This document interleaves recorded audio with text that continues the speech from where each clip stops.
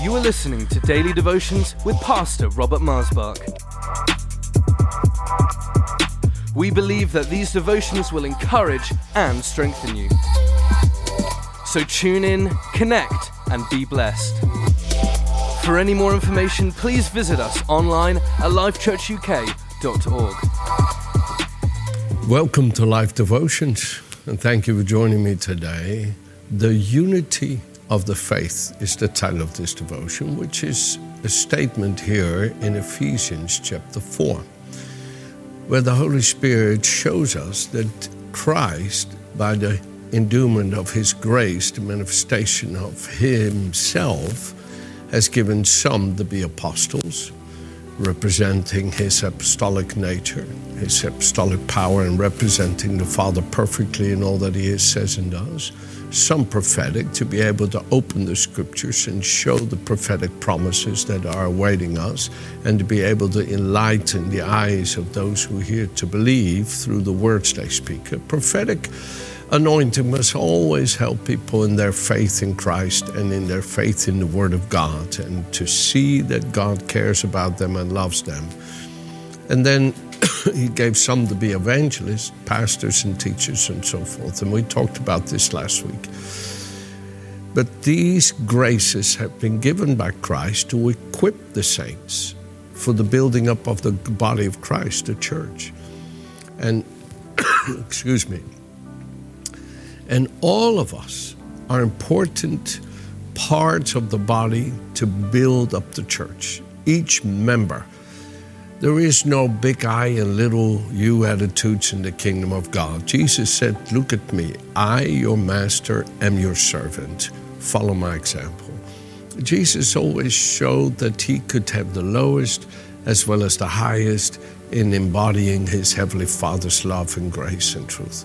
And I pray today that we will never allow ourselves to be in such a thought that we cannot lend ourselves to even what would mean seemingly look like the menial task. No, my dear friends, there is no such thing as a menial task in the kingdom. Every part is vital and important, and each member of the body is needed for the building up of that church. Now look at here, it says that we all may become active in building up the church, and then it says here in Ephesians 4:13, till we all come to the unity of the faith, the knowledge of the Son of God, the perfect man, to the measure of the stature of the fullness of Christ. The unity of the faith. Jude says that we must all contend earnestly for the faith which was once and for all delivered to the saints. We must contend for it. There must be this passion in each and every one of us as children of God, as Christians, as members of the body of Christ, as attendants of the church, to contend for the faith. No, this is our heart's heart. We believe upon the Lord Jesus. It says in chapter 4, verse 5 of Ephesians, we have one Lord and one faith. We all come together through faith in Jesus Christ. And that faith is something God gives by His Word and Spirit, enlightening our inward parts, making our heart and our minds alive by His living Word, living in our heart and mind to know Jesus and to recognize Him in the Scriptures and in one another, and to share in the faith of the Son of God who loved us and gave Himself for us. This is more important than you realize.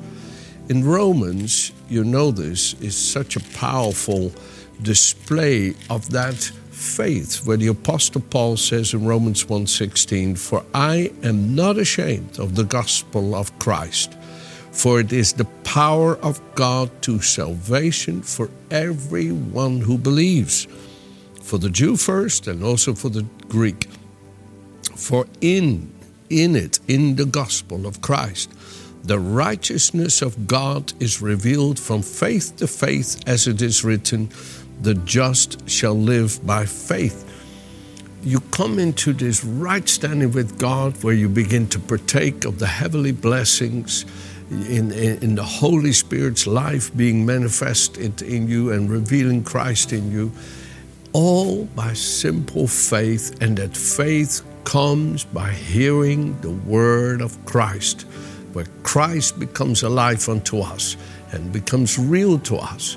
It is through faith in Jesus that now we become right in God's sight. And what is that faith in Christ? Here in 1 Corinthians, you get such a beautiful little synopsis of it and a combination of it, where Paul says in 1 Corinthians 15, verse 1, "Moreover, brethren, I declare to you the gospel." So this, he says, is the good news, the gospel, which I preached to you, which also you received, and in which you now stand, by which also you are saved, in which you hold fast, if you hold fast that word which I preached to you, unless you believe in vain. You got to hold fast to what you believe in Christ Jesus. No, I don't understand why this is not happening in my life. I don't understand why this has happened in my life. I know God loves me because He has proven His love for me in Christ. I will not doubt His love just because of these trials in my life. I believe in the love of my Father because He's given His Son for me. And you hold fast, no matter what the circumstances of life are, to the faith in the Son of God who loved us and gave Himself for us. And He says, "For I delivered to you first of all that which I also received, that Christ died for sins according to the Scriptures, and that He was buried, and that He rose again the third day according to the Scriptures." We are not preaching our own ideas. We are not preaching our own thoughts and feelings. No, we are preaching the everlasting Word of God that endures forever. And the Word never fails because it is the life of the Son of God. He is the Word made life to us. So we know what the gospel is. Then I go listen to this. Romans, because what I'm going to share with you today I think is exceedingly important about the saving of the soul. Here in Romans chapter 10, verse 9, it says, "So if you confess," we're talking about the faith. Let me add verse 8. "But what does it say?" What does the word say? "The word is near you, in your mouth and in your heart. That is the word of faith which we preach." And he's quoting from Deuteronomy chapter 30. And that's where the Lord shows.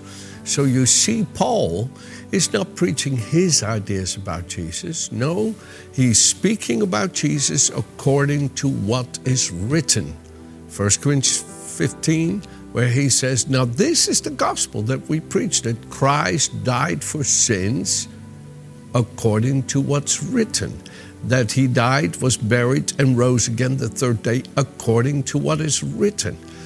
He's not preaching his own ideas. The gospel we preach are not our ideas. They are God's living word. And this is the word. The word is near you, in your mouth and in your heart. That is the word of faith, which we preach.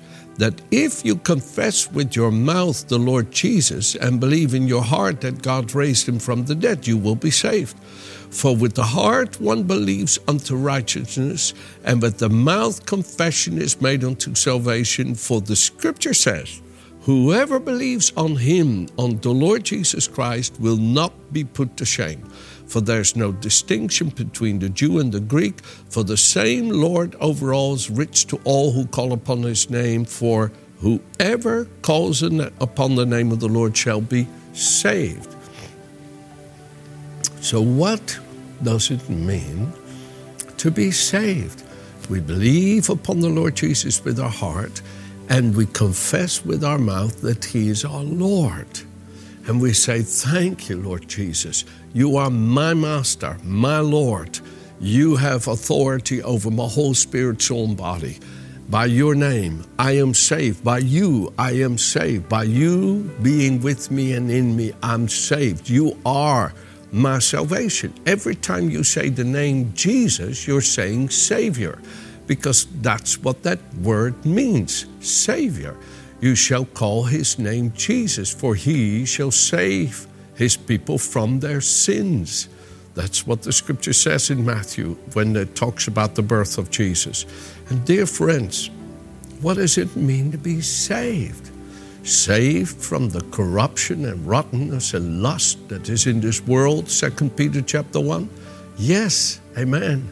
Saved from being separated from God by being reconciled to Him through Jesus, who is our reconciliation, Romans chapter 5. Yes, saved. Saved by having our spirit made alive unto God, by the life of the Son of God coming into us. Ephesians chapter 2 verse 1, you who were dead in sin have been made alive with Him. Yes, saved. Saved by the washing of regeneration and renewing of the Holy Spirit, whom the Father gives to us bountifully through His Son, Jesus Christ, Titus chapter 4. Yes, saved. So your spirit is made alive by the Spirit of life in Christ. That's saved. Your soul, that is your living being, your personality, your unique person, your soul, your living being. Is it saved? Is it saved? Does it go to heaven? Oh, 100% I believe this with all my heart. Look what it says here. And I'll read you a couple of scriptures on this. And I think it's very important that we base our faith on the scripture and not just on what people have said in the past. It says here, therefore He, Jesus, is able to save to the uttermost those who come to God through Him, since He always lives to make intercession for them. Salvation is a consistent work of the loving grace of our Savior Jesus Christ. It is an unceasing work of His life, of His person at the Father's right hand. Our salvation is in Jesus Christ. Now, he says here that the genuineness of 1 Peter chapter 1 verse 7, the genuineness of your faith being much more precious than gold that perishes, though it is tested by fire, may be found to praise, honor, and glory at the revelation of Jesus. What is the Lord looking for when He returns? Jesus says it Himself, I think in the Gospel of Luke, when I return, will I find faith? I think you find that statement in Luke chapter 18 when He's speaking about the persistent prayer of the saints in not ceasing to exercise their faith in prayer, holding fast to the promise of God and standing in that faith no matter what the circumstances and trials and hardships are. And that is the genuineness of your faith that God's looking for. He says, whom having not seen, Christ Jesus, whom having not seen, you love, though now you do not see Him, yet believing. You rejoice with joy inexpressible and full of glory, receiving the end of your faith, listen, the salvation of your souls. Oh, my dear friends, I don't know how anybody could have ever said that only our spirit gets saved. No, my friends, we know that this body is of this world, and though the outer man, 2 Corinthians 4:16, is perishing, yet the inner man is renewed day by day, for we have a far greater weight of glory awaiting us. Therefore we do not look at that which can be seen, that's temporary, but we look to that which cannot be seen, that's eternal, or who we will be when we are with the Lord. That's what he describes clearly in the 2nd chapter. To be absent of the body is to be present with the Lord in 2 Corinthians chapter 5. And here, my friends, we see clearly the scripture says the end of your faith, the salvation of your souls. When you are in heaven, you will not be in this body. You will be in the heavenly body. If you die at this very moment, within an unnoticeable difference, in a split second, you're with the Lord. To be absent of the body is to be present with the Lord. The Apostle Paul talks about this, 2 Corinthians chapter 5 and Philippians chapter 1, where he says it's even much better. He says, I'd rather be absent of the body to be present with the Lord than to be in this body and be absent of the Lord. And so it's very clear, Jesus conquered death. So the moment Jesus says it in John chapter 11, verse 25, even though you die, yet you shall live. And Jesus himself talks about Abraham, Isaac, and Jacob as the living, for he is the God of the living. Think about Moses. In Joshua chapter 1, God says, my servant Moses is dead. And I'm so happy that God said it. And he hid his body because there was a contention with the devil about this. You read this in the book of Peter, how Satan contended with Michael, the archangel, for the body of Moses, and that he was wanting that because the devil likes to set up an idol where we worship the person instead of worship the living God. We should never worship a person as in some person. We should always worship the Father, Son, and Holy Spirit. And yes, you can worship Jesus. When Jesus rose from the dead, it says it in the scriptures, and they worshiped him. Yes, in heaven we worship the Lamb of God, worthy of all praise. So, friends, we worship Christ and the Father, but not one another. We appreciate one another. We're grateful for one another. We love one another, but we don't worship each other. No, my friends, never. I would never want somebody to bow before me. I know in some cultures that is the way it is, but I feel uncomfortable when anybody bows before me because I'm just a man like any other man. And the grace that I have is not of myself, but is Christ in me. But here, let's get back on track. Here we see that the spirit is made alive. The soul is saved consistently, constantly by the indwelling presence of Jesus, being conformed into his likeness. The body is filled with the presence of the Holy Spirit because it's bought at a price, 1 Corinthians 6, 19 and 20. The body is the temple of the Holy Spirit, but the body is temporal. The body is temporal. It's just a tent, 2 Corinthians chapter 5. And the body we lay off, and we receive a house in heaven, which is a body that looks like white garments, until this body that is sown as a seed and awaits our return with Christ is resurrected, a new body, not the same body. The seed you sow doesn't come out. It's a new life comes out of that seed that has died. And a new body will be given to us to reign with Christ here on the earth. But friends, I want you to know that God saves the soul. I find this so important that we have this unity of the faith, that we will know each other in heaven.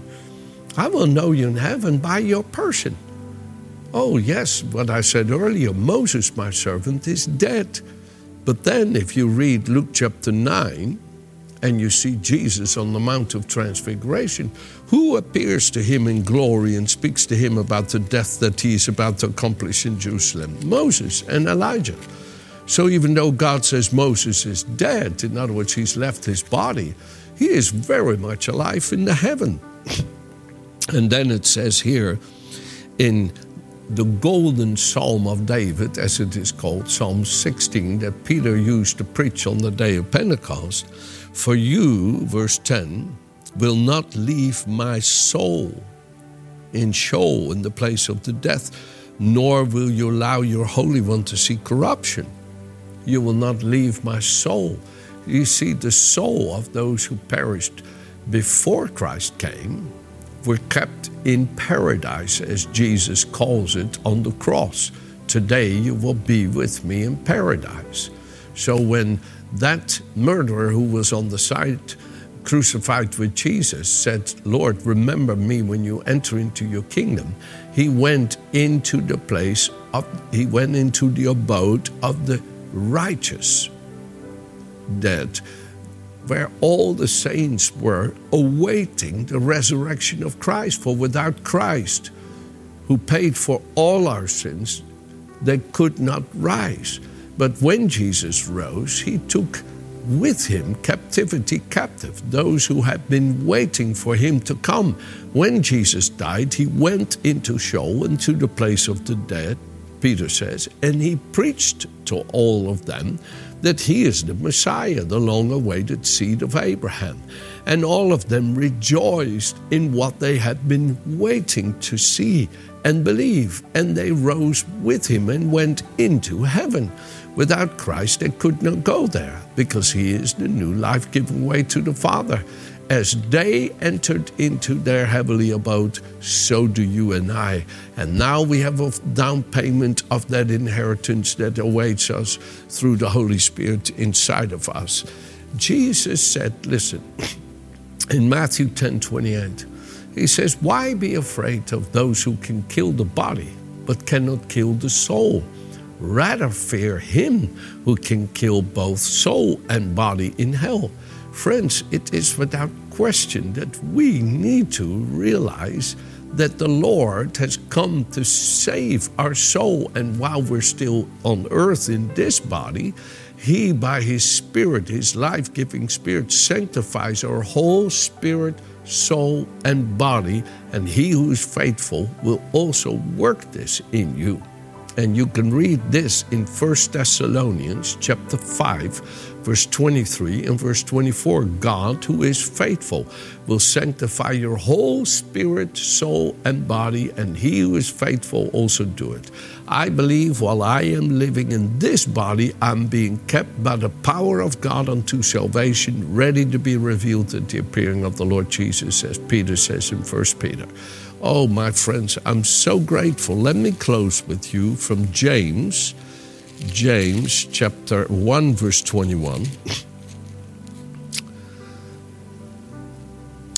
Therefore, he says, receive with meekness, second part of that verse, the implanted word, which is able to save your soul. You see, the soul, my friend, is our living being that is being saved by the word coming to live in our heart and mind and permeating our personality, our character, our nature, our ways of acting and reacting, of thinking and talking. That's why it becomes obvious when somebody has Christ living in them, making his word alive in their heart and mind, that they're being continuously transformed into his likeness. What is the part that's being transformed? Their soul. Their spirit is now perfectly righteous with God as it partakes of his divine nature. Their soul is being continuously transformed as their body is constantly being filled with the Holy Spirit's presence and power. And God wants our whole spirit, soul, and body to be filled with the conscious knowledge of himself. My closing verse is 1 Peter chapter 2, verse 25. Well, that would, 2 Peter. 1 Peter.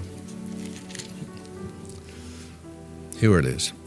For you were like sheep going astray, but have now returned to the shepherd and overseer of your soul.